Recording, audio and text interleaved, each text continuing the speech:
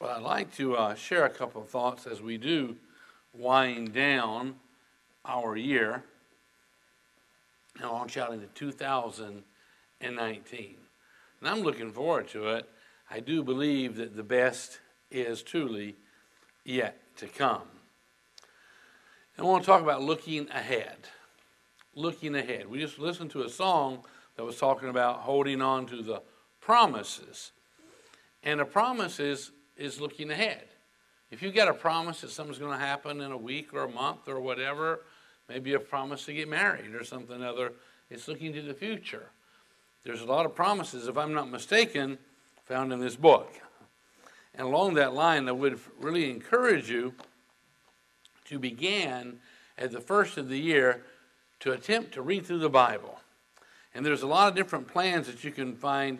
I think some of these are on your seat. You can go on your phone. If you got a smartphone, a lot of reading plans how to get through the Bible in the year.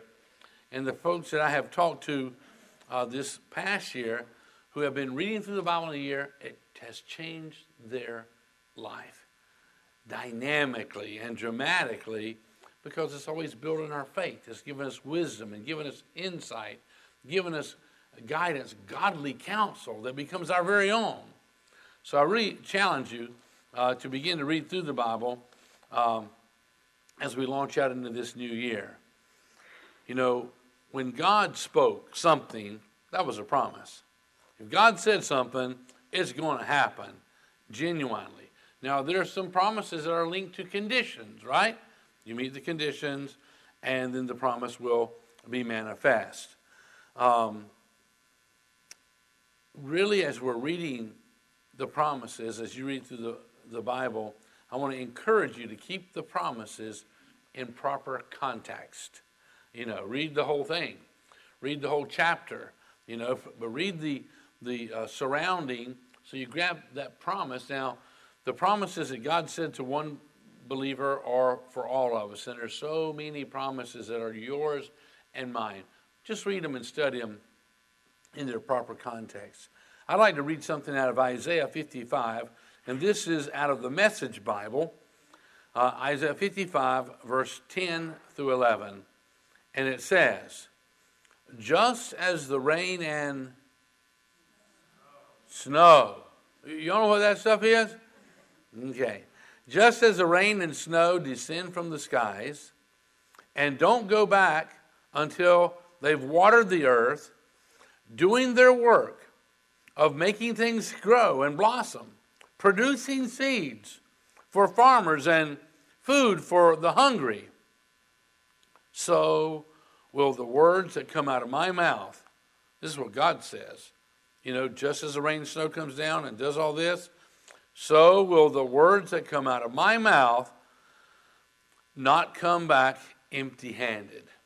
When God says something, it's not going to come back empty-handed. They'll do the work I sent them to do. His words. They'll complete the assignment I gave them. And he's given his word to produce faith in us. He's given his word to heal our broken hearts and to build faith and trust and wisdom and guidance. He sent his word, and whatever he has sent his word to do, it will accomplish everything that he sent it to do. Now, someone once asked me, do you think that God will forgive me for something that I've done? And my answer to them, I said, I don't think so. You don't know what they did, right? Is that a proper answer? That is what I told them. I said, I don't think he'll forgive you. I know he will forgive you. I know it, you see. And that's the truth of it, you know. When he has made a promise, well, let's just look at one. It's a passage that you're probably all familiar with in 1 John chapter 1, verse 9. It says, if we confess our sins, has anyone here ever sinned? What about the rest of you guys? Come on now. It says, if we confess our sins to him, he is faithful and just to forgive us our sins and to cleanse us from all wickedness. Is that a promise? What's the condition? If we confess. If we confess, we're acknowledging, I know that's disobedience to God. I know that's wrong. And God, I'm sorry that I did that. But he says, if, and it's conditional, we see. If we confess our sins to him, we do our part, he does his part, he is faithful, and he's just to forgive us our sins and to cleanse us from all wickedness. Other translation says all unrighteousness. And see, this is only one of the hundreds of promises that are found in the Bible. So the devil would sneak up upon us, and if you've done something that you should not have done, you had a thought you shouldn't have had, or if you didn't do something that God wanted you to do, and the devil will try to beat you up and make you feel guilty for that into the next year. But we need to just confess to God whatever it is that we've done, not hide it, not try to act like we didn't do it. The best thing we can do is come clean with God. It's a promise, you see. As we're looking into the future, we don't want to set sail with a boat that's dragging its anchor, do we? You know, when you get out there selling the 7 seeds of life, and you've got storms and all, a chain that's draped down into the water, pulling an anchor that's catching on rocks and stumps and things like that, it's not going to make those storms easy to get through. There's strong enough storms without dragging an anchor. But when we confess our sins to God, he cleanses us. He cuts that anchor free, sets us free from that which will try to destroy us. It's just a promise. As we look to the future, we don't want to I don't want to drag the baggage from 2018 into the year 2019. What about you? We want to have a brand spanking new book. We want to open a brand new page, 2019. We want to walk close to God in the midst of that. And it's a promise. So at some point in time, and you can't just say, well, God knows he's going to forgive me anyhow, so why do I have to say anything? You do have to say something. You do have to say something. He said, if we confess our sins to him, he's faithful, he's dependable, he is reliable. If we confess our sins to him, he's faithful and he's just to forgive us our sins and to cleanse us from all wickedness. See, God's promise is important that we embrace the declaration of God's promise and the deed of when it comes about, the fulfillment. We embrace a declaration when God has promised something and we don't see the fulfillment as of yet. We need to embrace it. And then when we see the fulfillment, see, you and I can access the promises of God as our very own. But it takes faith on our part. And hopefully we'll see some other little things that will help us access the promises as we're looking into the year 2019. A promise is always speaking of what? The past? Speaking of the future. And we're looking into 2019. We're looking to the future. And there are so many promises that affect you. Your body, soul, and spirit. Every part of you, there's promises that affect you. And as we're looking into the future, we need to anticipate the promises that God has given us. We can grab a hold of those and apply them to our lives right now. A rainbow is heaven's promise, is it not? But it's a promise that came in technicolor. And God says, I'll never destroy the earth again by water. He didn't say it's not going to flood over here or over there, but he said it'll never flood the earth again. It was a promise, and that's when he set the rainbow out there to remind us of a promise. But the Bible is full of promises, and I am telling you, if God's made a promise, you can count on it. You can take it to the bank. You can live by it, and you can die by it. Sometimes the reason that we don't trust God's promises are because we don't keep our own promises. I have discovered that amongst people. People don't believe that I'll keep my promise because they don't keep theirs, and they suspect you're going to be just like they are. But when we become a person of integrity and we do what we say we're going to do, then we begin to expect God to do everything that he has promised. It's just a flaw in man, you see. But God keeps everything that he has ever said. I'd like to look at the book of Numbers, chapter 23, verse 19. And it says, God is not a man.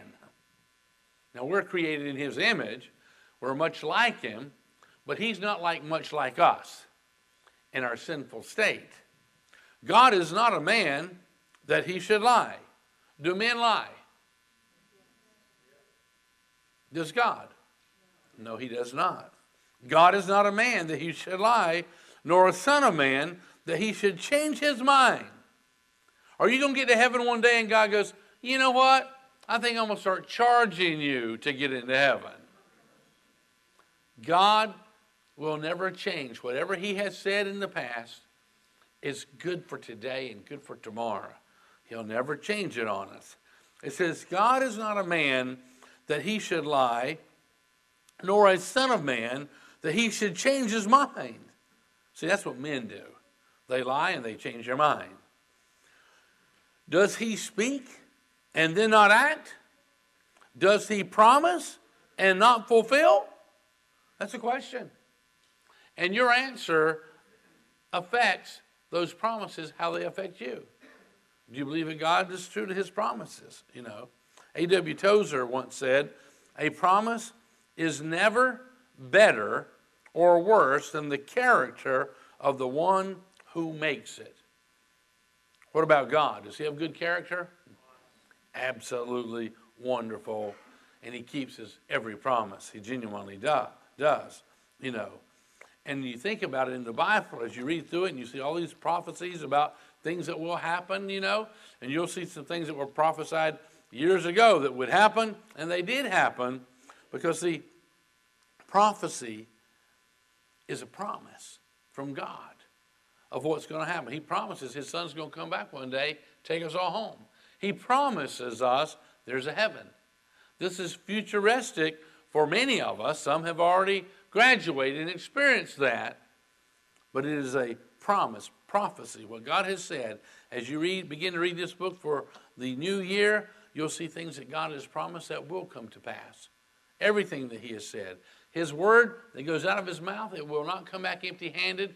It'll accomplish the assignment he sent it to do. 2 Corinthians chapter 1, verse 18, it says, as surely as God is faithful, our word to you does not waver between yes and no. Now, people can do that.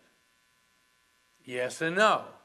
Yeah, oh, well, no, you know, back and forth, wishy-washy, double-minded. As surely as God is faithful, our word to you does not waver between yes and no. For Jesus Christ, the Son of God, does not waver between yes and no. God is not fickle, you see. He's not double-minded. You know, he doesn't change his mind with every little thing, wind that blows and all. He's consistent. He goes on in this passage to say, he is the one whom Silas and Timothy and I preached to you. And as God's ultimate yes, he always does, what do I say? He always does what he says. Who's that talking about? God always does what he says. And if you can prove that he doesn't do what he says, well, you can't do that. The devil can't do that. Because when God says something, it will not come back empty-handed. It will happen. It will accomplish whatever God told it to do when his word goes out like that. It says here, he always, the latter part of verse 19, it says he always does what he says. For all of God's, y'all see that? Verse 20. This is 2 Corinthians chapter 1, verse 20. It says, for all of God's promises have been fulfilled in Christ with the resounding yes. And through Christ, our amen. And amen means what? Yes. So when you hear somebody and you're going, amen, brother, you're saying, yes, I agree with that. Yes. That's what he's talking about. So be it. Yes. And he says, and through Christ, our amen. which means yes, ascends to God for his glory. When you say amen, you're agreeing with him. You say, yes, I agree with that. I agree with what God has promised. And it doesn't matter if everybody believes it or not. If God says something, it's going to happen. If he said his son's going to come back, he's coming back. If he says if you confess your sins to him, he'll forgive you, he's going to forgive you. Whatever God has said is a true promise. Now, if we look at Romans chapter 8, verse 31, it says, what shall we say about such wonderful things as these? If God is for us, and do you know what it feels like when somebody's not for you? They're kind of against you. He says here, if God is for us, and he is, who can ever be against us? Nobody, if God is for us. Even that hum I hear cannot be successful. Thank you, Lord. What shall we say about such wonderful things as these? And these are wonderful things. If God is for us, who can ever be against us? Verse 32 says, since he did not spare even his own son, but he gave him up for us all, and we know that. That's the Easter story where Jesus gave his life for us. It says, won't he also give us, what does that say? Everything else. That's a promise. That's a promise. Is it possible that we appropriate that promise? Is there some conditions for that promise to be relevant to us? Yes, there are. And if we'll meet those conditions, we can access the promises of Almighty God. There wasn't nothing more valuable than his son, and he gave his son up for you. So if he's going to give his son, and his son gave his life and died for you, whatever your needs are, God's going to take care of those things. That's what he promises. And it's fantastic as we read this in its context. And we begin to read through the whole Bible, and we see the whole story, how it begins to unfold. And all of a sudden, things start happening in us. It's called rhema. You chew on it, and you chew on it, and you read it, and all of a sudden, boom, it comes alive inside of you. And it's not a shock, it's not a surprise that prayers are being answered anymore. It's a living word. That's what the word rhema, it comes alive. It changes things in your life. It says, verse 32, since he, Father God, did not spare even his own son, but gave him up for us all, won't he also give us everything else? That is the question. And everybody's going to have to answer that question for themselves. So I want you to think in your mind, what is your answer to this question? I'm going to read once again, verse 32. And I want you to answer it as you're looking to the future. You're looking ahead to 2019. What do you think? What is your answer to this question? Since God did not spare even his own son, but gave him up for us all, won't he also give us everything else? Question mark. Those who say yes, he will, and believe that, yes, he will. And those who say, no, I don't think he will. You know, the Bible says, as a man thinks in his heart, so is he. And he says that all things are possible to those who doubt. I mean, all things are possible to those who believe. And he tells us in Hebrews chapter 11, verse 6, he says, you know, it's impossible to please God without faith. And faith comes by hearing God's word. So if I'm hearing his word every day, I'm reading his word every day, I'm hearing from God every day. And where you used to struggle with doubt and worry and concern, that's not an issue anymore there. You're hearing from God, and faith comes by hearing from him. It changes things. I'm telling you, it genuinely does. A lot of the sources of information we get is wrong on a daily basis. A lot of stuff is on the computer, a lot of stuff is on the television, a lot of stuff is in magazines or newspaper, does not build a man or woman's faith. It tears it down. It makes us expect the worst is yet to come. I believe the best is yet to come. I genuinely believe that. And the worst thing that could happen to us is to die. And guess what? there is a real, genuine heaven. Did you know that? We got loved ones that are there. And the Bible tells us that they're cheering us on. They're in the grandstands cheering us on from the balcony. They've already ran their race. And now they're cheering you and me on. Go for it. You know, get over here, sit down. Run the race that you have while you have opportunity. Run it. Make a difference with your life. That's what he's telling us. Anyhow, I'm reading verse 32 once again. Since he, Father God, did not spare even his own son, but he gave him up for us all, won't he also give us everything else? You think God's going to provide you a food to eat every day? What about water? He says everything.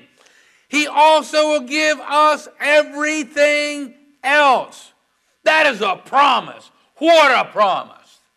And some people hear such a promise, it's just too good to be true. You're going to have to make your choice. I believe it myself. 63 years. And I have seen God do some awesome, amazing things.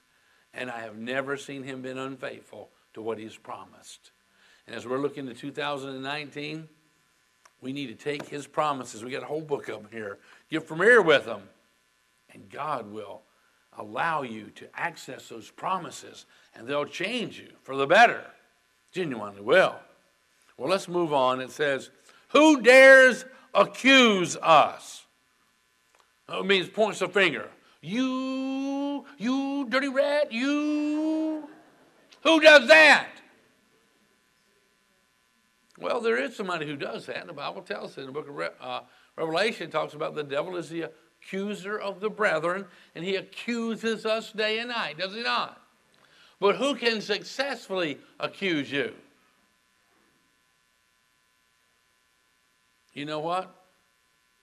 God forgives us, and he cleanses us, and he helps us. He loves us. And he says here in verse 33, who dares accuse us whom God has chosen for his own?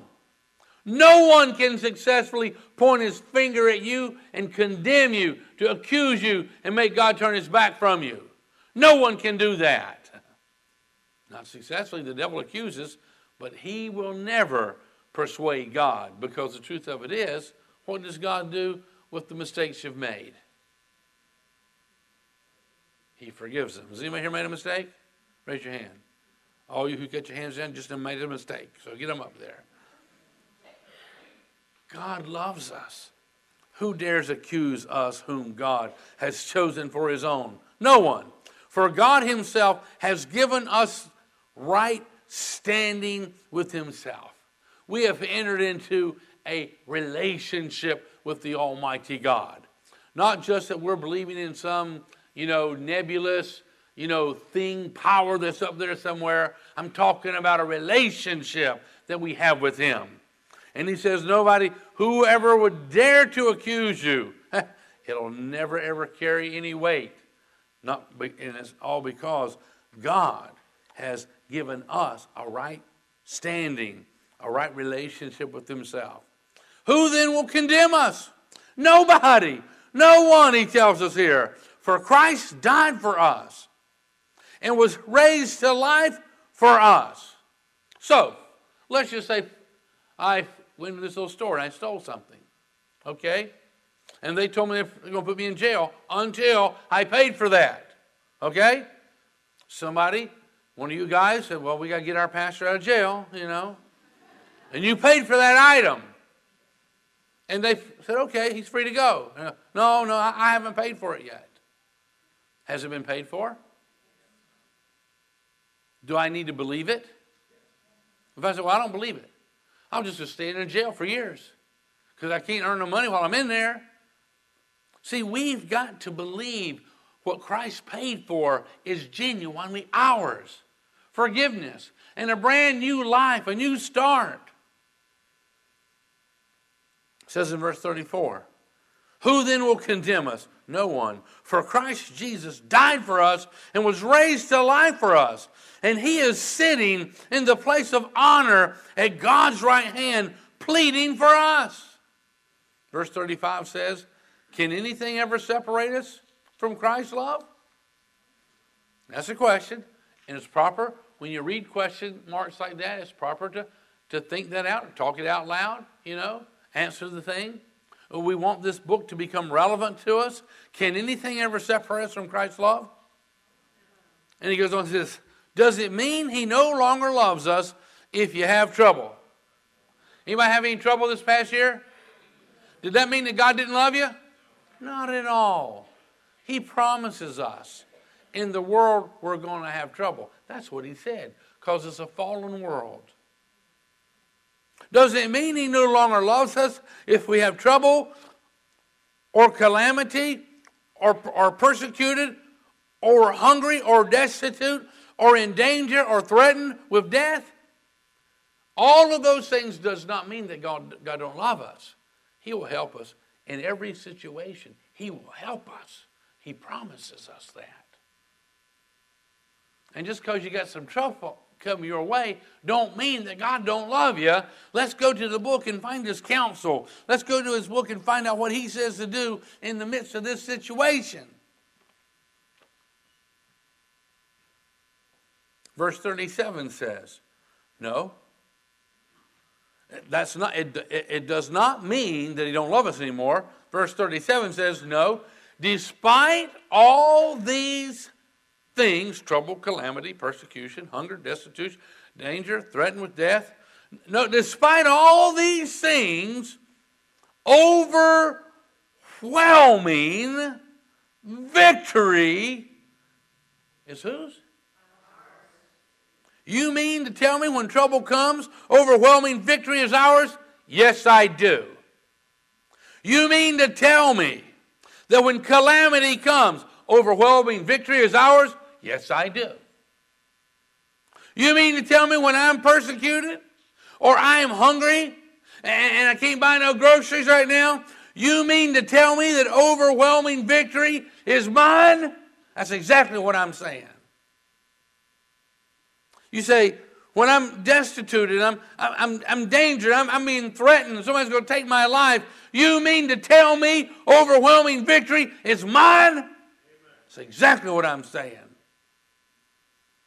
He says, no, despite all these things, overwhelming victory is ours through Christ who loved us. Question is, are you in Christ? See that trouble and that calamity and that persecution and that hunger and that destitution and that danger and that being threatened with death is like sharks swimming around the water. And there's a ship out there and it's called Christ. And if you get in Christ, them things can't get you. Does that make sense?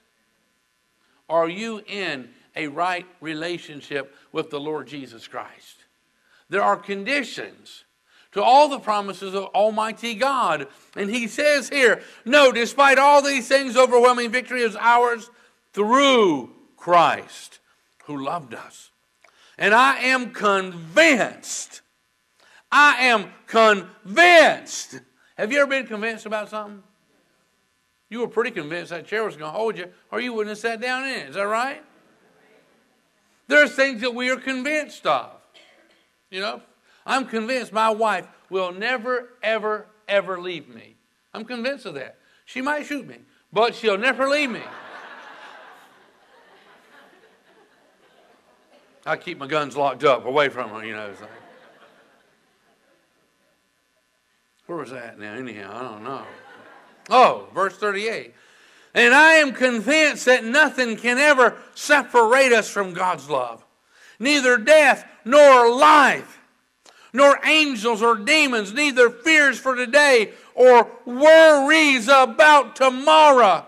Not even the powers of hell can separate us from God's love in 2019. We're looking ahead to the future, and I promise you the best is yet to come. Based upon all the promises Almighty God has given us, and one day we shall all gather around the throne of God together. And we will worship Him and go, man, if I'd known it was this good, I wouldn't have eaten healthy at all while I was down there. You know what I'm talking about?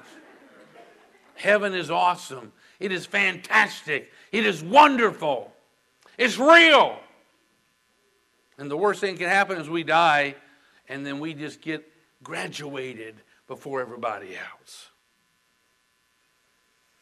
Anyhow, he says in verse 39, no power in the sky above or in the earth below. Indeed, nothing in all creation will ever be able to separate us from the love of God that is revealed in Christ Jesus our Lord. Think about this as we move from 2018 to 2019. Nothing can separate me from God. Nothing. Now, I can turn my back on Him, and He's trying to love me, and I can turn my back and I can walk away from Him, but the Scripture says that if you ascend into the heavens, He's there. If you make your bed in hell, He is there. You can't get away from Him, but you can ignore Him. But why would you? Somebody who loves you like that. Somebody, Jesus, who gave His life for you. The Father sent His Son. He gave His life for you. And He said He'll give us everything else. If He'll give us His Son, He'll give us everything else. And it's just so powerful. Verse 39, no power in the sky above or in the earth below. Indeed, nothing in all creation will ever be able to separate us from the love of God that is revealed in Christ Jesus our Lord. God's love has been revealed to us in the gift of His Son. And we have a relationship with Him, you see. God's nature is steadfast. You can count on it. God's nature is unchanging. He's faithful. In the book of James, it says, chapter 1, verse 17, it says, every desirable and beneficial gift, every desirable and beneficial gift comes out of heaven. Any desirable and any gift that you've ever received that's a benefit to you, it came from heaven. God sent it your way.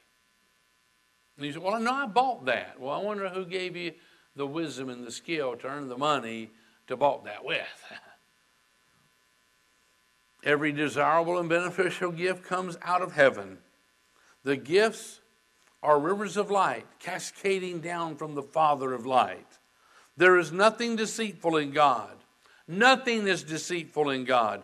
Nothing two-faced. Nothing fickle. God does not change. He don't go and change the price tags, on things. He doesn't do that. He brought us to life using the true word, showing us off as the crown of all His creatures. God brags about us. I don't know, you ever have any pictures in your wallet or your pocketbook and you show off your kids or your grandkids? Yeah, exactly. I got some questions I need to ask somebody. Think about it, though. God brags on us. He genuinely does. He's crazy about you. He loves you. He's crazy about you. Listen to what He says there. He brought us to life using the true word, showing us off as a crown, as the crown of all His creatures. We're the apple of His eye. God is the God of promise. He keeps His word, even when it seems impossible. You ever had situations that seemed impossible? My Bible says all things are possible to those who believe. So what we got to do is work on our believer. And the Bible says faith comes by hearing His word. So the more I hear His word, the more my believer is going to increase. That's the truth of it. Genuinely is, So the so-called gods of the ancient world, just a thought. One could never be sure of the mood of his god or gods. This is false gods. They needed to be humored or or persuaded or bribed or somehow rendered favorable. However, the one true God of Israel was constant, unchanging, and always faithful to himself and to his people. But you'll see people who serve false gods are always trying to persuade him not to do something mean or bad to them. See, that's a trick the devil has played upon people's minds. John 10:10 says it's the devil who comes to kill, steal, and destroy, not God. God forgives, gives us another chance. He genuinely does. It says in Hebrews chapter 13, verse 8, it says, Jesus Christ is eternally changeless, always. What's that word? The same yesterday and today and forever. You can count on it. Everything you read in his word, Jesus is the same. He don't change. He's consistent. He's dependable. You can count on him. He don't just change the rules, you know. He doesn't do that. You can count. So what you read and what you study, what you've learned to apply is always true. 1 Kings chapter 8, verse 56, it says, praise the Lord who has given rest to his people Israel, just as he promised. You mean God really keeps his promises? Yes. Not one word has failed of all the wonderful promises he gave through his servant Moses. And I'm going to tell you, we have better promises now since Christ has come and died and risen from the dead. We have better promises now, more powerful, more easy to access than the promises in the Old Testament. They're so much better. We have a new covenant, you see. Christ has come. We're not just waiting for his coming. He came. He did what he said he was going to do. And he said he's coming back for us. Jesus is the same. It says here, just as he promised. And not one word, I like that, not one word, verse 56, not one word has failed of all the wonderful promises. Not one word. Now, we may be struggling to believe it because you don't believe what they say in the newspaper. You surely don't believe what they say on the television. Now, I don't know if I even should say this, but when it comes to politicians, I'm not going to say nothing. But I don't think you can believe them half the time. Because people, they do this bait and switch thing, you know. But you can count on what God says. Don't think that God is a politician, because he's not. He loves you and he's crazy about you. And you can trust him and you can count on him. That's just the truth of it, you know. The promised land that we see Moses going to, leading all the Israelites to it, the promised land was on the other side of a wilderness. And sometimes for us to access the promises of God, we may have seemed to have been in a wilderness for a time. Anybody ever been in a little bit of a wilderness? Does the wilderness mean that the promised land doesn't exist? Does not mean that at all. Does not mean that. The promised land is still there. Here's a little quote you'll probably recognize. Like anybody, I would like to live a long life. Longevity has its place. But I'm not concerned about that right now. I just want to do God's will. And he has allowed me to go up to the mountain. And I've looked over and I've seen the promised land. Anybody know who says that? Who said that? Martin Luther King Jr. He says, he's allowed me to go up to the mountain and I've looked over and I've seen the promised land. What about you? Have you seen the promises that Almighty God has given us? Sure, heaven, I believe it to the core of my being. But there are promises that are for us now. Here and now. So how do I access those? That's a very good question. And we could spend the year 2019 finding out how to access the promises of God. Because so much of the principles in God's Word is revealing to us how to access his promises, how to access his blessings. He wants us to access them. He genuinely does, you know. Think about that. 2 Peter chapter 3, verse 3, it says, most importantly, I want to remind you that in the last days, scoffers will come, mocking the truth and following their own desires. They will say, well, what happened to the promises that Jesus is coming again? Well, he hasn't come yet, has he? Not his second coming I'm talking about. It says, from before the times of our ancestors, everything has remained the same since the world first was created. Verse 9 says, the Lord isn't really being slow about his promise as some people think. No, he is being patient for your sake. He does not want anyone to be destroyed, but he wants everyone to repent. I'm ready to see Jesus. And I just need to take the whole shebangs, all of us on home, you know, and the rapture that the Bible refers about. But the only reason I say, Lord, I hope you wait a little while longer, because there's some people I'm working on right now that are not believers as of yet. And I want them to come to know him and trust him as their Savior. That's what I want to take place. Hebrews 6:12, it says, be not slothful, but followers of them who through, what's that word?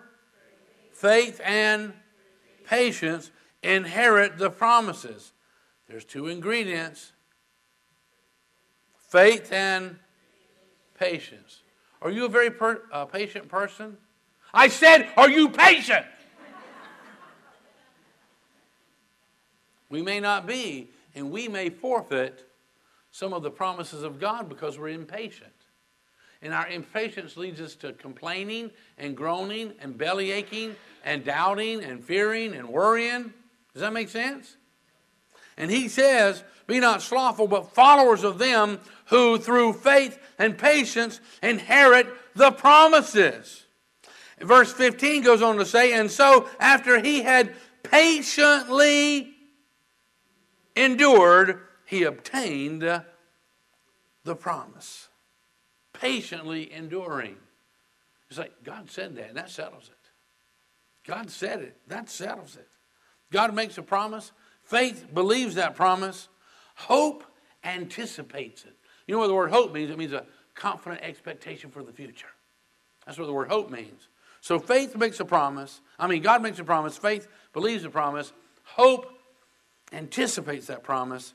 And patience quietly awaits the fulfillment. You plant those vegetables come springtime, you know they're going to grow, don't you? You just know it. So be patient. Don't go out there and dig up the tomato plants when they're only this big because they don't have tomatoes on them. Wait. Be patient. And apply that patience to the promises of Almighty God. Patience is evidence of faith. That's what it is. Genuinely is. Hebrews chapter 11, verse 17, it says, by faith, and Abraham was the father of faith, by faith Abraham, when he was tried, offered up Isaac.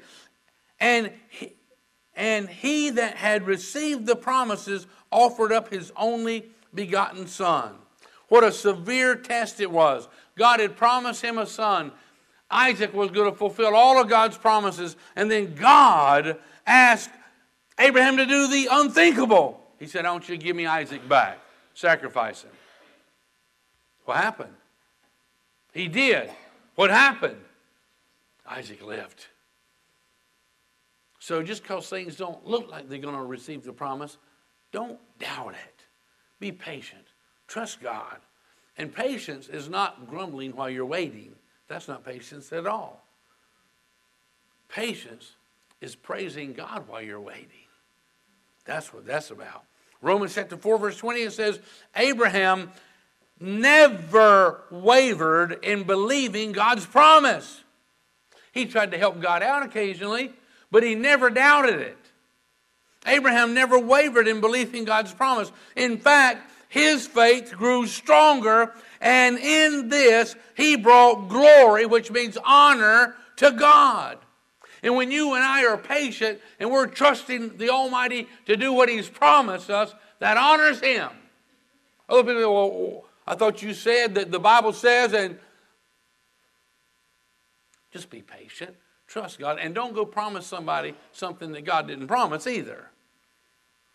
He goes on to say in verse 21, talking about Abraham, he was fully convinced. He was fully persuaded. Have you been persuaded yet? Have you been convinced that God is trustworthy? He was fully convinced that God is able to do whatever He promises. There's an old hymn that goes, standing on the promises of God. Anybody ever heard that hymn? Standing on the promises of God. You know, if this is a hymn book, which I meant to get one, that means you're standing on it. And some of you are going, oh, I can't believe you're so sacrilegious. You're standing on the Bible. I'm standing on the Word of God. It's better to get it on the inside and stand on it than just to physically be standing on it like this. But hopefully as an object lesson, it'll remind us that we need to stand firm upon the promises of the Almighty God. And God's promises are like stars. The darker the night, the brighter the stars shine. Is that true? When it gets really dark and the moon's nowhere to be seen and you're away from all the street lights, the stars shine bright. And even in the darkest of times, the promises of God, they shine brightly. I'm almost done here.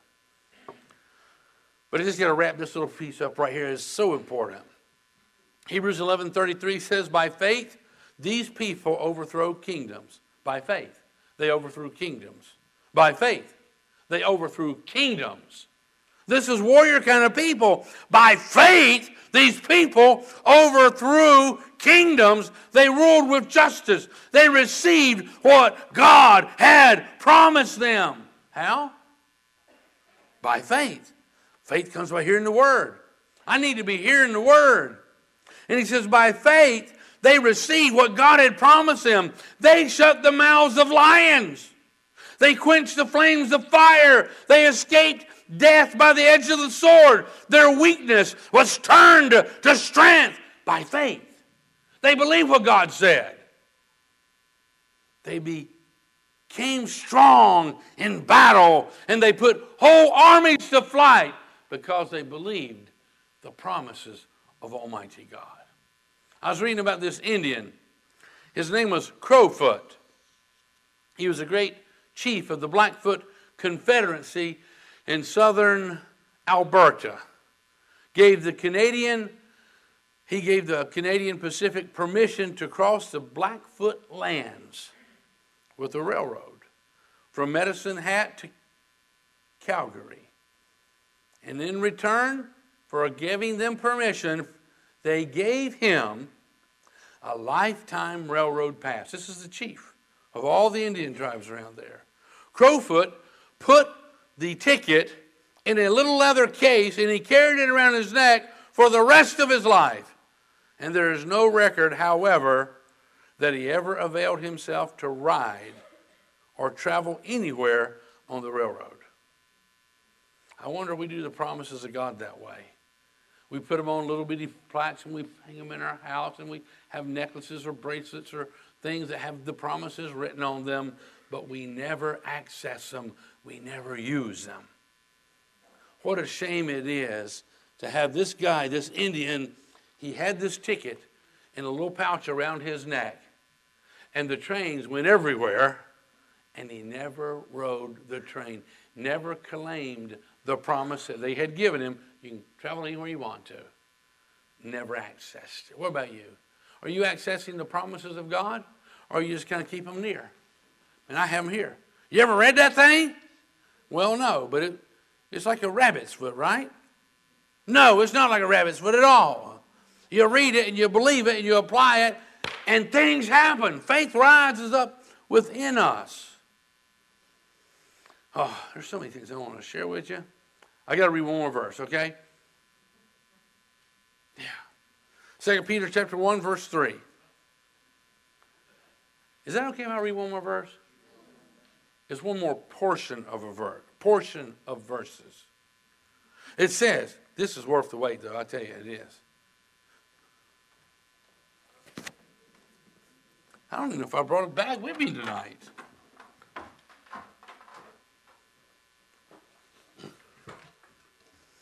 I don't have a bag. It's okay. All right. I got a pocket in the side of my little sweatshirt here. There it is right there. It says here, everything that goes into a life of pleasing God has been miraculously given to us. That's amazing. Everything that goes into a life of pleasing God has been miraculously given to us. By getting to know personally and intimately the one who invited us to God. Now I wonder what his name is. Who invited us to hang out with his Father? Jesus did. The best invitation we ever received. We were also given absolutely, what's the next word? You're waiting. That's not what mine says. It don't say you're waiting, but I'm glad you're patient, okay? That has a lot to do with accessing the promises of God. This is 2 Peter chapter 1, and in the Message Bible, it don't always have a verse number beside it. They're kind of like in groups. Are we there? We were also given absolutely terrific promises. We were also given absolutely terrific promises to pass on to you. Your tickets to participation in the life of God. I am telling you, there are some absolutely terrific promises, and if you will do a little digging, and you will find them, and they will change your life and your situation, and 2019 will be better than you ever dreamed it could be. That's the truth of it.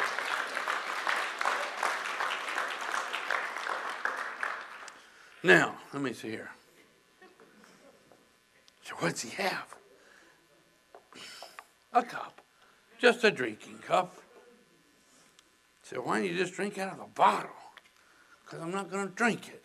That's why.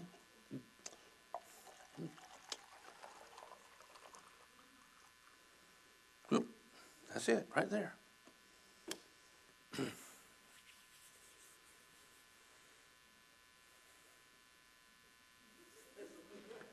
How do you like it when worry gets a hold of you? It's kind of scary, isn't it? Worry. It's a monster. Can destroy. A dense fog covering 7 city blocks to a depth of 100 feet. A dense fog. It covers 7 city blocks to a depth of 100 feet, condensed into water, wouldn't quite fill a drinking glass. All the fog, all the moisture that is in that massive amount of fog, it's covering 7 city blocks to a depth of 100 feet. That fog that frightens you. You can't see the lights. You can hardly see where you're going. It's frightening. It blinds you. You can't see ahead. See ahead? Because of the fog.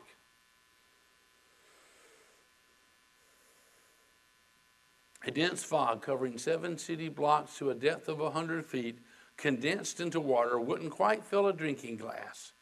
That's according to the U.S. Bureau of Standards. Like fog, our worries can thoroughly block our vision. Can't see. Thoroughly block our vision of the light of God's promises. But in the final analysis, they have little substance. Can you imagine all that fog that could impact so many people? That's what it amounts to. If you condensed all that fog, that's how much moisture is there. Is that really something to be frightened of?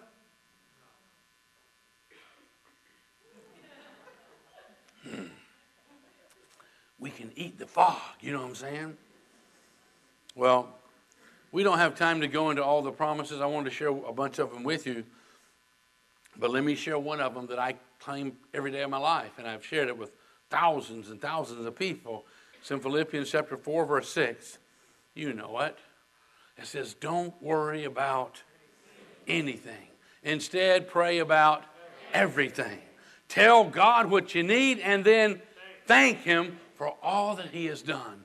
And then the peace of God that passes all understanding will keep, which means guard and protect your heart and your mind through Christ Jesus.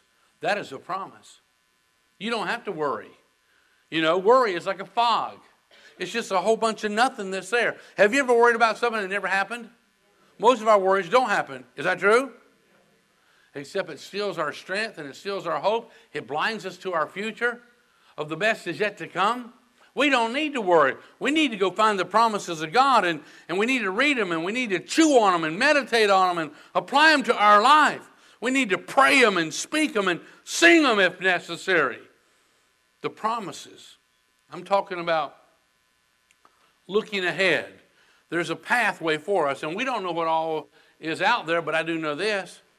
I know the best is yet to come. And I do know, and we'll talk about this, that God's plans for us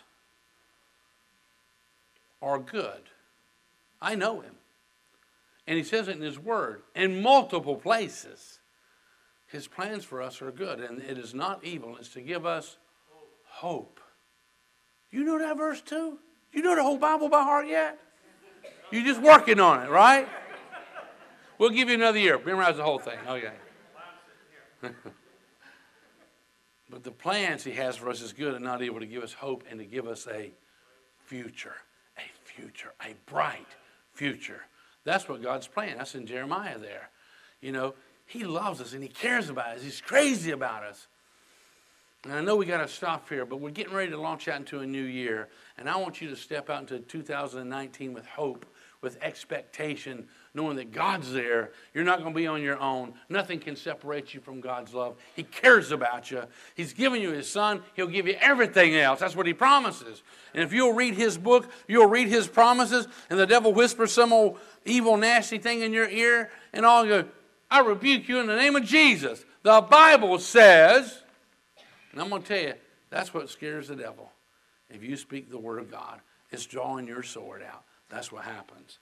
Anyhow, let's pray. Let's bow our heads together. Father, I thank You for my brothers and sisters who are in this room, and those who are in any other part of our building, and those who are watching online.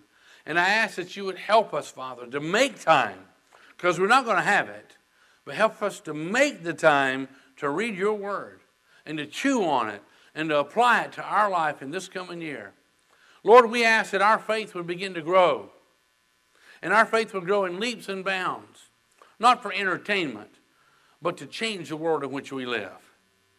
As we reach out to men and women, boys and girls with the good news, as we pray for people, as we go about Your business, cause our faith to grow, Almighty God, that we can be a tool in Your hand to fulfill whatever it is that You called us to do.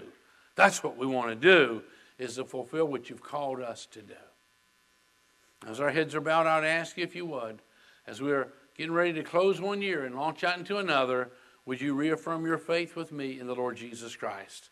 Or maybe if you've never really known Him before, would you declare your loyalty to Him and that He is your Savior today for the very first time? Would you join me right now as we pray together? Dear Heavenly Father, I believe that You love me. I believe Your plans for me are good. I believe the best is yet to come. Thank You for sending Your Son Jesus. You said You would give me everything else. And I thank You for Your promises. I believe that Your Son rose from the dead. I believe He's knocking at the door of my heart. And I welcome Him into my life. And I surrender and say, Your will be done in me. In the name of Jesus Christ. Amen.